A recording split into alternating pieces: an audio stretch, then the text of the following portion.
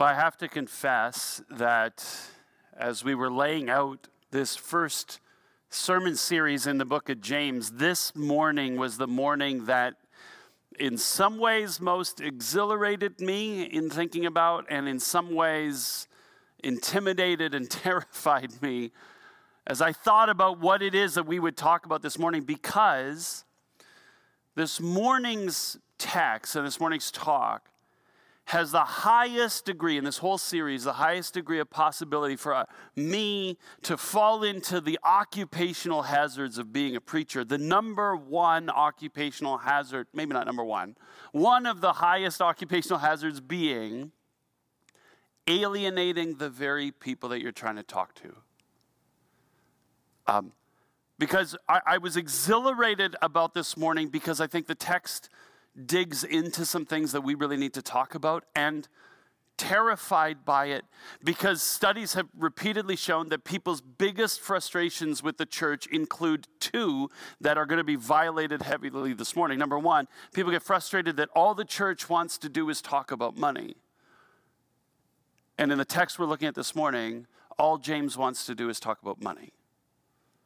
And number two, people get frustrated by the fact that the church is filled with hypocrites, people who don't actually do the things that they say a life of faith is all about. And I am telling you in the front end of this sermon, I am somebody who acknowledges the truthfulness of what James says in this passage and acknowledges that I don't see that same truthfulness being lived out in my life. I'm coming into this sermon as a hypocrite. I'm going to say things that I have not figured out how to live wholeheartedly. So as we talk this morning about the book of James, I don't want you to hear me preaching at you about stuff that you all need to sort out somehow. I want you to hear me talking as a fellow traveler with you in this journey of faith, and we're trying to figure out together what this looks like. So we've started this series 2 weeks ago by listening to James, this wise, loving, empathetic pastor, open this letter to a bunch of parishioners by saying, consider it pure joy when you experience difficulties of every kind. You should consider it a supreme privilege whenever you find yourself being mugged by the circumstances of your life in a way that's testing the very metal of your character, of your faith, by putting the screws to you. When you find yourself in those challenging circumstances, you consider it a supreme privilege, because what is actually happening in that moment, as hard as life is that God is growing the strength of your faith so that you can become more like Jesus and live a life of love, the one that we've all been called to, of loving God and loving people and the whole 9 yards. That's the privilege of what God is doing in your life during those seasons. Now, the question that we looked at last week is, how do I know, how can I be sure that I'm responding in the right way to my circumstances? How can I be sure that I'm doing the right things so that God can strengthen my faith and grow me to look more like Jesus? And Jeff talked to us about this last week, that if anybody lacks wisdom, if you don't have the proper understanding to know how to live rightly in the midst of your circumstances, you should just ask God, who has a single-minded devotion to giving wisdom to everybody who asks. And by the way, the text says, without finding fault. God does not nitpick your life and say, oh, well, this person's such a screw-up. They don't deserve wisdom. You don't have to earn it by getting your crap together. God is eager, single-mindedly devoted to giving you the wisdom for how to navigate life well, especially in the difficult and stressful times, regardless of whether you have your act together or not, provided you are single-mindedly devoted to living the wisdom of God in your life. You want nothing other than to live the life that God has for you. Well, with all of that theory in the background, in this passage we're looking at today, James digs down into the most relevant concrete example he could think of for his readers, and it's probably one of the most relevant concrete examples for us as well. In James chapter 1, verse 9, it says this: believers in humble circumstances ought to take pride in their high position. When James says humble circumstances, that word in Greek refers to people who are unimportant, who have a low social status. Nobody cares about them. People who are insignificant. It can refer to people who are weak, even people who are being oppressed and persecuted. It's referring to people who are nobodies in society's eyes. And in particular, in this passage, James means people who are poor. Now, you know that because in the very next verse that we're going to read in just a few minutes, James contrasts people in humble circumstances with the rich. It's very clear that what he means are people who are of low social standing, who are unimportant, insignificant, and weak and oppressed in culture because of their poverty. That's who he's talking about. Remember, he's writing this letter to a church of people who used to all live in Jerusalem and go to the same church, but they had to run from their lives to flee from persecution, leaving everything behind, all their wealth, their entire life they left behind. They fled the country with only the clothes on their back, and now they're living as refugees in a foreign land, as strangers who don't speak a strange language, who know absolutely nobody, who are working minimum wage jobs and being mistreated and taken advantage of and exploited and whatever. These are people who have had to drop everything and are now living lives of extreme poverty. And James says to them, you ought to take pride in the exalted status of your extreme poverty. That ought to be a source of boasting for you. You ought to brag about that. You ought to bask in the glory of the privileged position that you live in, of getting to experience extreme poverty. People should be jealous of you because of the poverty you're getting to experience. What on earth is James talking about? Well, remember that the whole point of this letter, or the whole point of this passage, is that James says whenever you experience trials of many kinds, including extreme poverty and persecution, you ought to consider that a supreme privilege, because it is in the midst of those circumstances that if you respond with wisdom, God will make your faith strong and he will transform you into the image of Christ, and you will get to live a life that looks like Jesus, a life of loving God and loving yourself as someone who's loved by God and loving the people around you and loving the world. And James says there's no better way to live than that. So he's saying to his community, saying to our community, if you're here this morning and you're stuck in a cycle of poverty, God has not forgotten you. God is not ignoring you. God is not punishing you.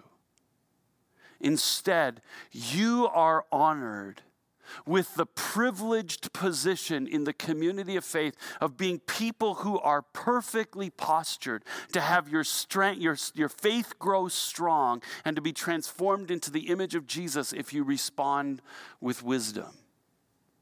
Because your life in the midst of the stress and anxiety of poverty, your life is open to God. You are, unlike many other people in the community, you are supremely postured in an attitude of dependence, reliant on his provision, open to Christ. And as you draw near to God in the midst of your circumstances, God will draw near to you and you'll experience his closeness and be transformed into the image of Christ. It is not an embarrassment or a punishment or humiliation to experience poverty. It is a privilege because of the way it'll transform your faith. Which is probably sounds super rich to people who are actually in our community stuck in cycles of poverty, coming from somebody who has never in his life had to worry about where his next meal is coming from. Like I get I get how that sounds, right? That I'm standing up here saying, you should consider yourself lucky that you don't have to deal with all the money and stuff that, I've got in my life. It's such a stress and a headache. You're so fortunate that you don't have to deal with that stuff. That's garbage. What James actually says about the rich is much harsher than what he says about the poor. This is what he says in verse 10. But the rich should take pride in their humiliation, since they will pass away like a wildflower. For the sun rises with scorching heat and withers the plant.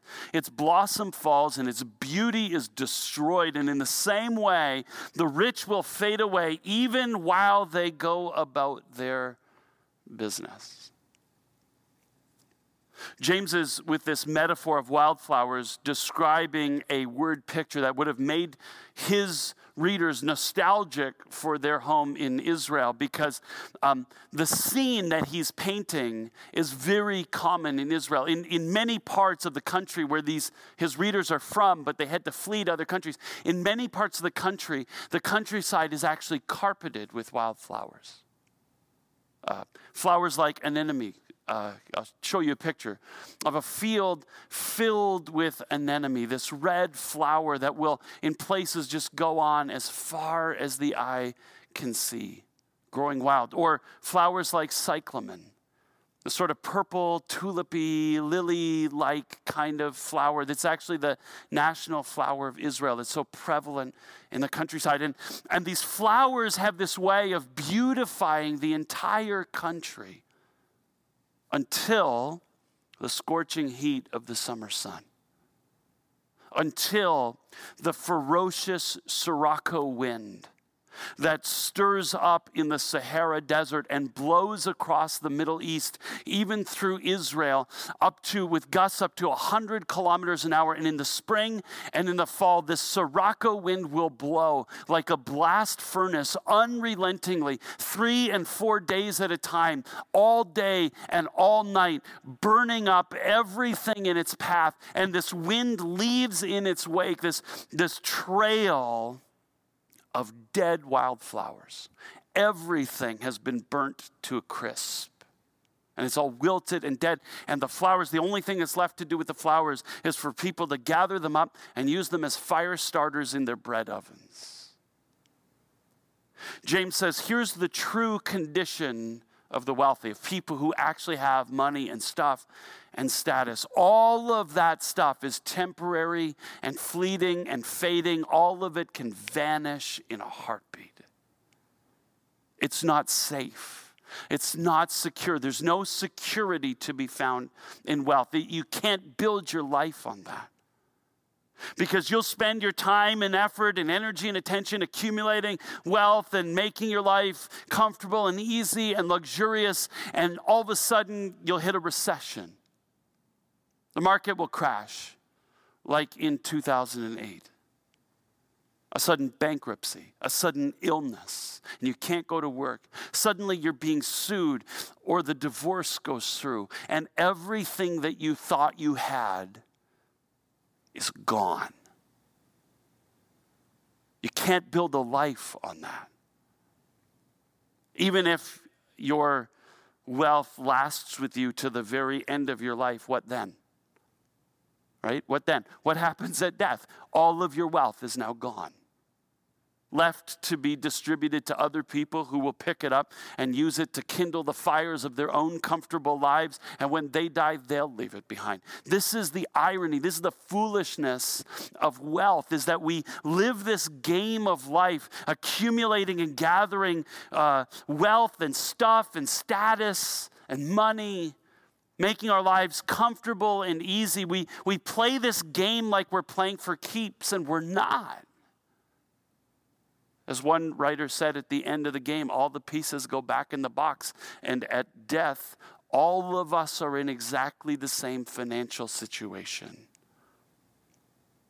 But we're not all in the same faith situation. So James says, The rich should take pride in their humiliation. Not in their home, not in their income, not in their car, not in their job title, not in their club memberships, not in their social standing.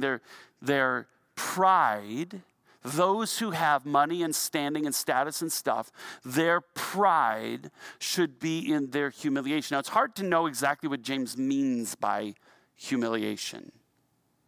It could mean any number of things. It could refer to the humiliation of belonging to a community of faith where money and status and standing and stuff is all fundamentally irrelevant to how people get treated. The church ought to be the one place in the world where your money buys you nothing, where your standing, your status in society is worth zero. The humiliation of being super important out there and being a nobody, just like everybody else in here. Or maybe James is referring to the humiliation of being mocked and excluded by your society peers, the people that you rub shoulders with out there who share your wealth and stuff and status and standing in society, the people that are part of your socioeconomic class, part of your social class, who all mock and exclude you for hanging out with losers like the people in the church. In the first century, 90% of the church, I'm making up that number, but it sounds impressive. The vast majority of the church was made up of poor people and slaves, people who had nothing. The church was a club for losers. And people who had money and status and stuff and standing in society, when they decided to join the church, they were mocked and ridiculed and excluded by their social circles. Maybe that's the humiliation that James says that should be the glory, the opportunity to participate in a community of faith and to be excluded by everybody else. Remember, too, James is writing to a community of people, many of whom have lost it all because of their faith in Jesus Christ, because of their persecution, but some of whom haven't. Some of whom still have enough money to dress up well for church, as we'll see in chapter 2. Some people have enough money to be engaged in business travel, as we'll see in chapter 4. There are people who are still making a comfortable living for themselves, and James is probably subtly reminding them that that may not last forever, that some have and others will end up losing everything if they are faithful in their devotion to Jesus Christ. And James says, if you lose everything because of your faith, that is the reason for celebration.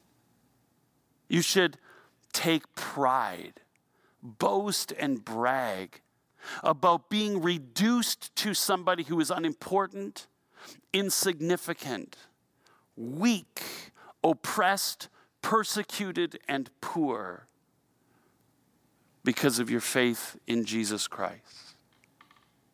You see what James is doing, right? He's flipping our entire cultural value system on its head, right? The truly privileged people in the community of faith, the truly important and noble, the people that we ought to admire and aspire to be are the poor, whose circumstances God is using to make their faith strong and to grow them to be like Jesus as they respond in faithfulness and wisdom to Him. Those are the truly privileged people, the ones who ought to be envied in the community.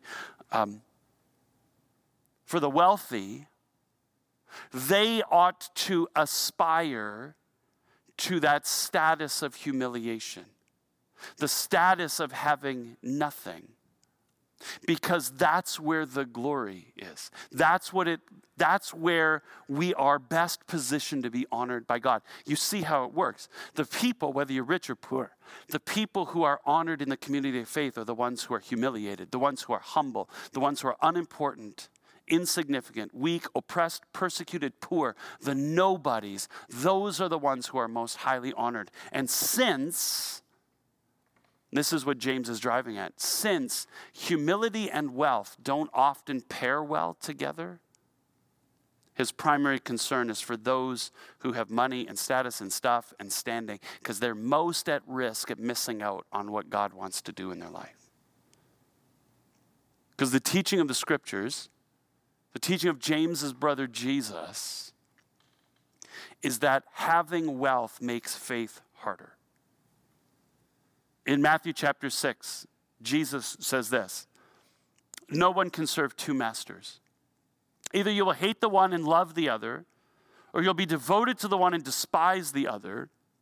You cannot serve both God and money.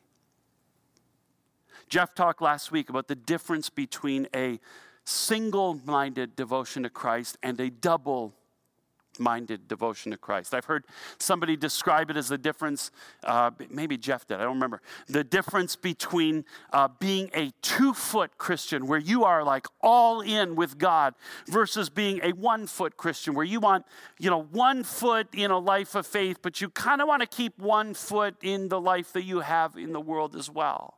You want to be devoted to Jesus, but you also kind of want to live a life of comfort and ease with your money and status and stuff and standing. Jesus says it's not possible to wholeheartedly follow Jesus and care about money. You will either wholeheartedly follow Jesus and not care at all what happens to your money, or you will care about what happens to your money and by definition not wholeheartedly follow Jesus because Jesus doesn't have your whole heart. You cannot care about your life with God and your lifestyle at the same time. Now I know for those who have money, I have enough to be comfortable. The instinctive response is say, no, I don't care what happens to my money. I care wholeheartedly about Jesus. The problem with that response is that Jesus also says that people who have money are in the worst possible condition to assess their own spiritual health. Revelation chapter 3, Jesus says this. He says, you say, I'm rich. I've acquired wealth. I don't need a thing. But you don't realize that you're wretched, pitiful, poor, blind, and naked. Jesus is saying these words to a church in Laodicea, which was a very wealthy city in the ancient world. It was kind of like a New York City type place. It was the banking center of the ancient world, kind of the Swiss banks were all in Laodicea. It was a fashion center like Milan and Paris. It was a medical center. They had grown world famous, especially for their treatments of eye disease. They developed this eye salve that was said to cure certain forms of blindness. And as a result of all of this activity in the city, many of the people were extravagantly wealthy. And Jesus says the problem with being extravagantly wealthy is that it kind of deceives you into thinking that everything is fine with your life. Wealth distorts your vision. You are not able to see your true spiritual condition. Jesus says to them, you think you're rich, but you are spiritually bankrupt. You think you can see that you're spiritually insightful, but in reality, you are blind to your own condition. You're blind to the life Jesus has called you to. He says, you think that you are all put together like you're dressed in Armani. Jesus says your faith life is tattered rags. So much so, he says, you're wretched and pitiful. So much so that your spiritual shabbiness is heartbreaking to Jesus. The thing about wealth, having money and stuff and status and standing, creates spiritual disability in a person's life. And so the thing is, if that's true, that having money and stuff and status and standing, if that creates spiritual disability, isn't it worth it for us to figure out ways to overcome that? Right? Like if you discovered suddenly that your home was filled with asbestos or black mold and your house was compromising the respiratory health of your entire family, you would spare no expense to immediately have your house absolutely cleaned of the thing that was compromising your health.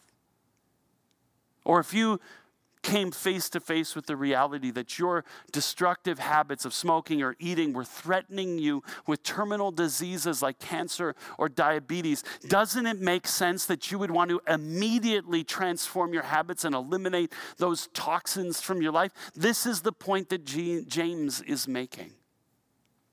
That the humiliation of the wealthy, the reduction from being people of wealth and money and status and standing in the community, the being reduced to being somebody who is unimportant and insignificant and weak and oppressed and persecuted and poor, a nobody, that is the most spiritually healthy transformation that a person can experience. We shouldn't aspire to wealth and admire the wealthy. It's those who are going through the challenging, stressful, anxious circumstances of poverty who are the most to be envied because their lives are being the most transformed into the image of Jesus as they respond with faithfulness and wisdom. And so how do we do that? How do we inoculate ourselves against the spiritual disease of affluenza? My solution is radical generosity. Right? James is writing to people where other people are coming and taking their money and taking their stuff and destroying their status and standing in society. And so they are being forcefully humiliated into poverty. Right? And James is saying, that's a good thing. That's not a bad thing. Don't lament your loss of wealth. Don't grieve it.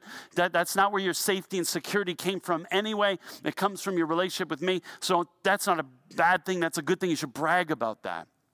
Here's the thing. Nobody's taking our money or our stuff. Nobody's destroying our status and our standing.